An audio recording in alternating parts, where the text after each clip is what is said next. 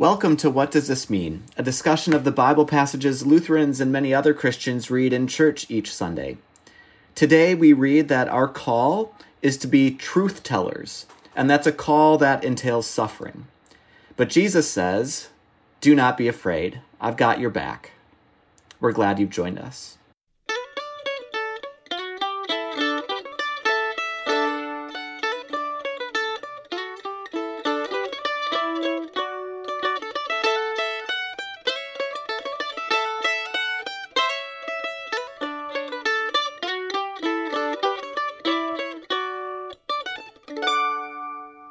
Welcome to What Does This Mean? I'm Pastor Javen Swanson. I'm Pastor Bradley Schmaling. And I'm Pastor Lois Pallmeyer. And we are the pastors at Gloria Dei Lutheran Church in St. Paul, Minnesota. It has been quite a week here. Today we're discussing the Bible passages assigned for Sunday, June 21st, but we are recording this just 1 week after George Floyd was killed in South Minneapolis. So much has shifted and changed in our world just in the past week. Who knows how different the world might be by the time you're actually listening to this. One of the things about the Bible is that these stories continue to speak to us in new ways and provide a lens through which we can interpret what's going on in the world around us. So we hope that the conversation we'll have today will help all of us unpack these Bible texts and hear how God might be speaking to us today through these passages. For this season of our podcast, we've been inviting special guests to help us talk about these readings, and today our special guest is Ellen Whitted. Welcome, Ellen. Hello. Tell us a little bit about yourself. My name's Ellen Whitted. I have two daughters. She's a sophomore in college, Elizabeth, and a soon-to-be junior in high school, if we can ever finish this school year, and that's Rachel. I've been a member of Gloria Dei since, I believe, 1995, so kind of old-timer, but not really, I guess, in the scheme of things, since we have people that were baptized there when they were super, super long time ago. I've done lots of things at church, various roles. I've been Schola Mom. I've decorated the church. I've taught GAP. I was upstairs in the water tower. And I guess my most latest thing that I've been doing, even though I can't do it now, is being a sacristan with Peter and Mark. And that's been really fun, a different way for me to join service. And you sing in the choir. Oh, yes, and I sing in the choir. I am an alto in the choir. I've been a member, I think, since Elizabeth was 7 or 8, maybe, and Rachel would have been like kindergarten ages, somewhere around there, so a long time. Tell us, Ellen, what you do in your professional life. I work at Twin Cities Public Television, so your local Channel 2, and my title right now is Division Finance Manager, which just means I am really good at forecasting numbers and knowing what to do with government revenue, and watching trends, making sure they spend their money down, learning a little bit more and more about production every day. It's quite an interesting world, coming from more of traditional nonprofit accounting, where I spent 18 years. Been there for 3.5 years now, so it's quite fun. Well, why don't we dive in to the readings? Pastor Lois, would you be willing to get us started? Yes, our first reading is Jeremiah 20, verses 7 through 13. O Lord, you have enticed me, and I was enticed. You have overpowered me, and you have prevailed. I have become a laughingstock all day long. Everyone mocks me. For whenever I speak, I must cry out. I must shout violence and destruction. For the word of the Lord has become for me a reproach and derision all day long. If I say, I will not mention him or speak any more in his name, then within me there is something like a burning fire shut up in my bones. I am weary with holding it in, and I cannot. For I hear many whispering, terror is all around. Denounce him. Let us denounce him. All my close friends are watching for me to stumble. Perhaps he can be enticed, and we can prevail against him and take our revenge on him. But the Lord is with me like a dread warrior. Therefore my persecutors will stumble, and they will not prevail. They will be greatly shamed, for they will not succeed. Their eternal dishonor will never be forgotten. O Lord of hosts, you test the righteous. You see the heart and the mind. Let me see your retribution upon them, for to you I have committed my cause. Sing to the Lord, praise the Lord, for he has delivered the life of the needy from the hands of evildoers. I thought this was interesting. I had to read it several times to kind of wrap my head around what it is. I really appreciate the beginning part of like, I have become a laughingstock all day long. Everyone mocks me. I have a thing where I call them my ghosts, where things that I've said going back to age 2 and that just kind of haunt me. And it's weird things of like things that you say when all of a sudden the room is quiet, or things that you say in a staff meeting that's not necessarily the popular thing, or the things that you say in high school when the teacher says something really rude to one of my classmates and I call them out. And then they come out of nowhere and they hit me and bam, if I name it and see it and go, it was a moment in time, and push it out. And it's almost, I have weird innate senses of being able to see the problems. And sometimes I get called a little bit of a Chicken Little. The sky is falling. But yet I know it's coming and I know it's there and no one wants to name it. And I think that really speaks to me. And then again, down on the bottom where it's all my close friends are watching me to stumble. You know, if we just ignore Ellen and we don't listen to what she says, she'll stop and it'll go away.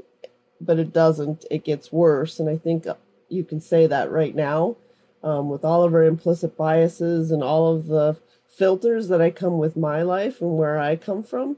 That keeps going, but if I stay steadfast in what I know is right and what I have to name and what I have to say, I'll stick to it. And eventually people do hear, or the right person hears. And so I think that's what really speaks to me. And so, you know, the Lord, you test the righteous, not that I'm righteous, but you see the heart and mind. I know God sees my heart and my mind, and I may not say the right thing in the right way at the time to get my point across, but he sees what I'm trying to do, and we'll put the right person there to assist or help me out, or give me the peace to just be quiet and wait. I think Jeremiah would say, amen, sister, that's my situation too. There are times in Jeremiah's life where he tries really hard. He talks about it here. It's like, I'm just not going to prophesy anymore. It lands me into trouble. People mock me for it. I'll just let it go and I won't speak up. And then when he sees something that needs to be said, it burns up inside him and he's like, blurts it out and he says it. And there's all kinds of derision that he receives, but he feels as if, God, why you keep putting these words in my mouth? I have to speak up. It's just going to burn up inside him without saying it out loud. And he also says, I stumble. I said the wrong thing. I didn't say it exactly the way I should have said it, but I had to say something. You know, I had to remind you of what God has been trying to tell us. I'm going to say it out loud. So I think he would really identify with what you just described. That was a beautiful way of saying it. And you might become a laughingstock for bringing it up. And yet, you know, it's like, but I'm weary if I try and hold it in. Sometimes it just falls out of me before I've even given myself permission to say it out loud. That's beautiful. Yeah, Ellen, I really like the way you framed this too, because it makes it a text about integrity, living out what is within me and not holding back, even when it's going to cause me trouble or even embarrass me. The inside and the outside have to match up in order to kind of experience faithfulness. Right, because if I don't say something and then I have my opposite side of the ghost where I will relive that situation over and over and go, why didn't I say that? Why didn't I say that? Why didn't I think fast enough in the moment? And sometimes you just can't because it's so shocking at what you're hearing, or it's so personal at what you're hearing and you just can't say something. But I think if we get out of our heads and lead a little more with our hearts and just say things sometimes, and not out of meanness or hurtfulness, I think things will be better in some ways. Yeah, Ellen, I think you've named something that probably resonates with everyone listening. I think we've all had this experience of knowing something needs to be said and knowing what the consequences could be if I say it. And Bradley, I think what you just described, it's about integrity, right? And wow, I think we can all really relate to that kind of experience. And, sometimes you read the Bible and it's like, what in the world was this about? And this is a passage for me that really resonates. I can find the meaning in it and I can immediately find the application to my own life, like what you just described. And I think especially right now, given what we're facing in the world and the truth telling that needs to happen around racism, the truth telling that we are seeing right now in the world, that challenges a lot of us. And I think creates a lot of pain for the people doing the truth telling, but they can no longer be silent about it. And they're ready to endure the consequences for the sake of justice and truth. So I think what a great passage for our times. And thank you, Ellen, for helping unpack it today. I also love that you said it took reading it several times to be able to understand that. I think Scripture is often like that. We just have to keep reading it over and over again in order to grab it. We don't often get it just on the first time through. So thank you for acknowledging that for all of us. Why don't we take a quick break and we'll come back with the second reading.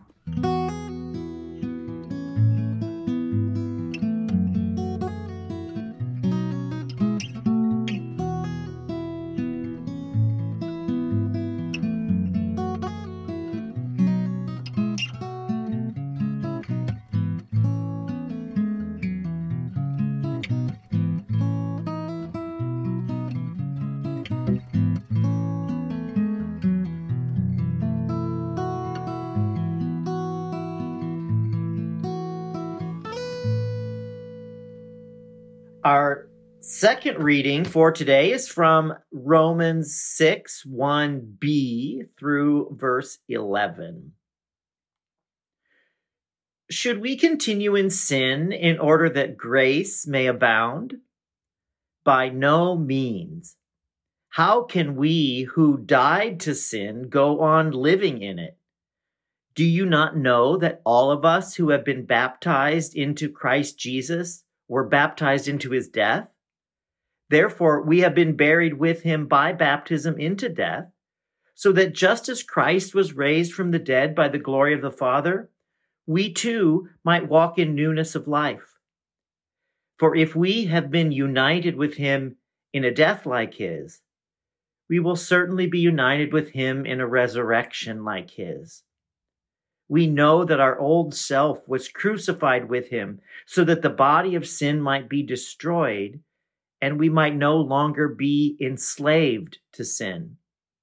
For whoever has died is free from sin. But if we have died with Christ, we believe that we also live with him. We know that Christ, being raised from the dead, will never die again. Death no longer has dominion over him. The death he died to sin once for all. But the life he lives to God. So you also must consider yourselves dead to sin and alive to God in Christ Jesus. To be honest with you, it felt like I was reading my high school students, who's now in college, English paper with full of run-on sentences and free-form thought. And I was like, oh my gosh, yeah, I don't know about this, because he seems like he's circling and he comes back and he circles and he comes back, and where's he heading with it? And I think the one nugget that I got out of this and the whole reading is that we might no longer be enslaved to sin. I think that means to me is that we're not enslaved. We have a choice to not live in sin and to accept that, or to accept change and sin and then move on. I think that was his keep. He keeps going, yeah, but we're going to sin. But wait a minute, he died for sin. But wait, no, we're going to be saved. But no, we're going to sin.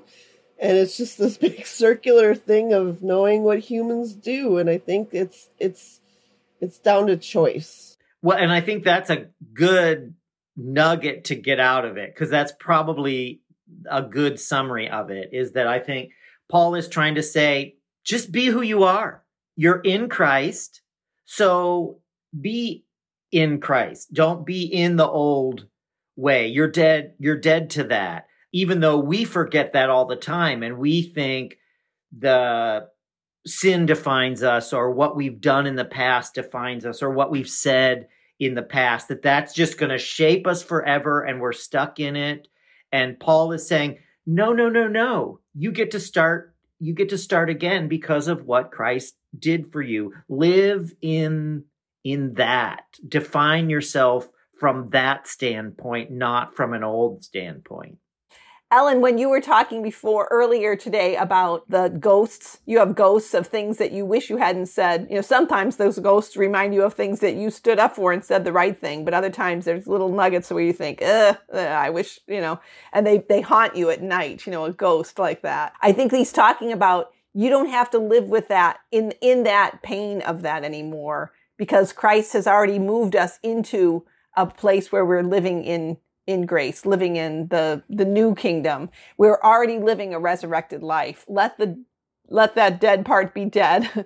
Move into a resurrected life, a life where you are choosing to do the good and are able to choose life for yourself. God's already freed you to be in that place of life and resurrection.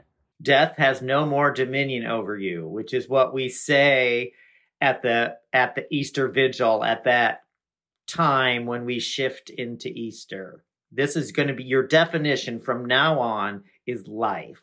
And what I hear both of you saying, Pastor Bradley and Pastor Lois, is not so much that this is like so you better not sin anymore, don't sin anymore, but it's like it's scolding us. It's more reminding us of a reality that already exists for us, which is we are new people. We're free from all that. So just live into it. It feels much more liberating than it does feel sort of constricting, like, oh gosh, no, now I have to do one more ought or should put on my life. It's freeing us. And I think I hear so many baptismal references in this text, both what you just described, Pastor Bradley, that death has no more dominion over you, which is what we say as we're splashing people with water at the Easter Vigil. But just this whole idea that we die with Christ and are raised to new life. And now we are living new life. And that's what comes to us in baptism. I love those metaphors for baptism, that it's in baptism we are freed and we are already living the resurrected life with Jesus. So go on about your business and live into that new truth. Well, and hearing this in the context of racial justice and the tumult in our country, I feel like one thing this says is build your world from the place of love and equality and justice. Don't build the world from a previous order. The old has passed away. Now build from a new place. Build your police force from a new place. Build your structures of government from a new place. Let the old go. Let it be dead to us. I think that's a good place for us to take a break and come back with our gospel reading.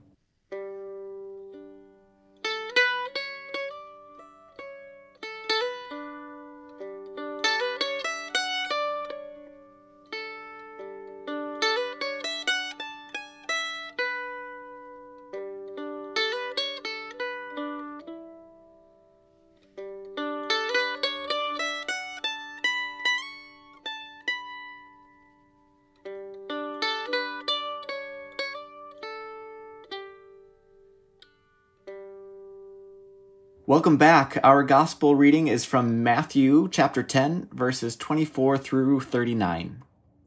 Jesus said to the 12, "A disciple is not above the teacher, nor a slave above the master. It is enough for the disciple to be like the teacher and the slave like the master. If they have called the master of the house Beelzebul, how much more will they malign those of his household? So have no fear of them. For nothing is covered up that will not be uncovered, and nothing secret that will not become known. What I say to you in the dark, tell in the light, and what you hear whispered, proclaim from the housetops. Do not fear those who kill the body but cannot kill the soul. Rather, fear him who can destroy both soul and body in hell. Are not 2 sparrows sold for a penny? Yet not one of them will fall to the ground apart from your Father. And even the hairs of your head are all counted. So do not be afraid. You are of more value than many sparrows. Everyone, therefore, who acknowledges me before others, I also will acknowledge before my Father in heaven. But whoever denies me before others, I also will deny before my Father in heaven. Do not think that I have come to bring peace to the earth. I have not come to bring peace, but a sword. For I have come to set a man against his father, and a daughter against her mother, and a daughter-in-law against her mother-in-law. And one's foes will be members of one's own household. Whoever loves father or mother more than me is not worthy of me, and whoever loves son or daughter more than me is not worthy of me. And whoever does not take up the cross and follow me is not worthy of me. Those who find their life will lose it, and those who lose their life for my sake will find it. So I had to do some research on this one. I had to go back and read the first part, 1 through 23, to figure out, okay, this is kind of, we're jumping into some doom and gloom here. So what was he doing? What were they doing before this? That all of a sudden he's like, whoa, people, you're gonna be persecuted. Right before that, he kind of gives them their mission of like, you're gonna do X, you're gonna go here, this is, you're gonna say these things. And then now this is like the second stage of the mission. If you choose to accept it, oh, by the way, you're going to be persecuted. You might be killed. But at the very end, there's 2 parts that stick out to me of whoever does not take up the cross and follow me is not worthy of me. And I think when he was saying this, taking up the cross is way different, I think, than what we think of taking up the cross is. One of the passages that I read when I was researching this is that imagine that you are in Rome and you see someone taking up a cross. It has a whole different meaning and connotation than what it means now, because that person has either committed a crime or they've blasphemed or something has happened. And so that cross that they're taking up is their death sentence. And I think he's asking more not for a token of commitment, but total belief behind it, knowing that might be the end that you have. And our faith has not become cross-bearing. Instead, we equate it rather with our hardships as cross-bearing. I don't know where to make the transition from that. Just knowing what the cross means on Good Friday when we lay our red ribbons on there.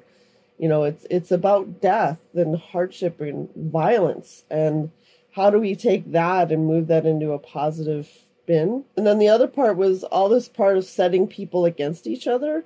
I think he's talking more about the hierarchy versus the relationship. And he's saying putting all of these higher relationships, even though, they're in the commandments to honor your father and mother, but even putting those relationships ahead of him is not good. So if you put him or God ahead of those relationships will be better. I think where you ended there, Ellen, is really an interesting idea that actually our human relationships are enhanced when we put our relationship with Jesus ahead of them. That's an interest. I haven't really thought about it that way before, and that will feel, at least at first, as if it's a cross to bear, right? That it's sort of counterintuitive that by putting something else ahead of our family, the relationships that we have with our family might actually be stronger. That's something for me to think about some more. I remember learning about family systems theory in school and thinking about family systems have the relationship like one of those mobiles that just kind of gently floats in the wind. And if one of those pieces change, it reshapes the whole thing. sometimes that's exactly what needs to happen for the whole system to find a new balance and a new way of relating, is that conflict doesn't have to necessarily be a negative. It can be part of healing. And in fact, maybe that kind of break is often what's totally necessary for healing to come, or for justice to come, or for peace to emerge. That's not just a cessation of conflict, but actually, wholeness and love.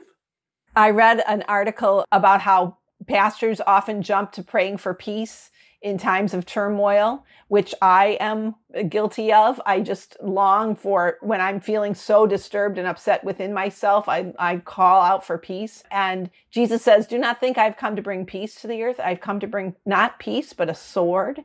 And that just feels so shocking to us to read, Jesus is not teaching violence, but I think Jesus is teaching that things like systemic racism that are so built into our world, into my life, into the way I interact with people, that Jesus brings a sword to say, I'm going to pierce that. I'm going to cut that out of your life. And it's what you were describing, Pastor Bradley. That's going to upset this little delicate balance in your family, your social system mobile. It's like, ooh, that's going to cut something real bad. Because, as you said, Ellen, Jesus wants God's love and God's justice to be the primary thing on which we hang our relationships, not some weird family allegiance, not some weird sense of saying, there, don't disturb anything. I know it's hard for you, but just live with that because I can't bear the discomfort of shaking things up.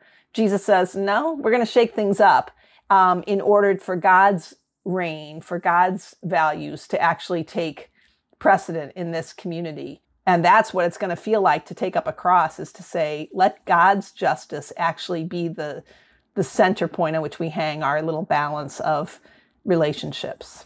In community organizing, there's a tool we use called agitation.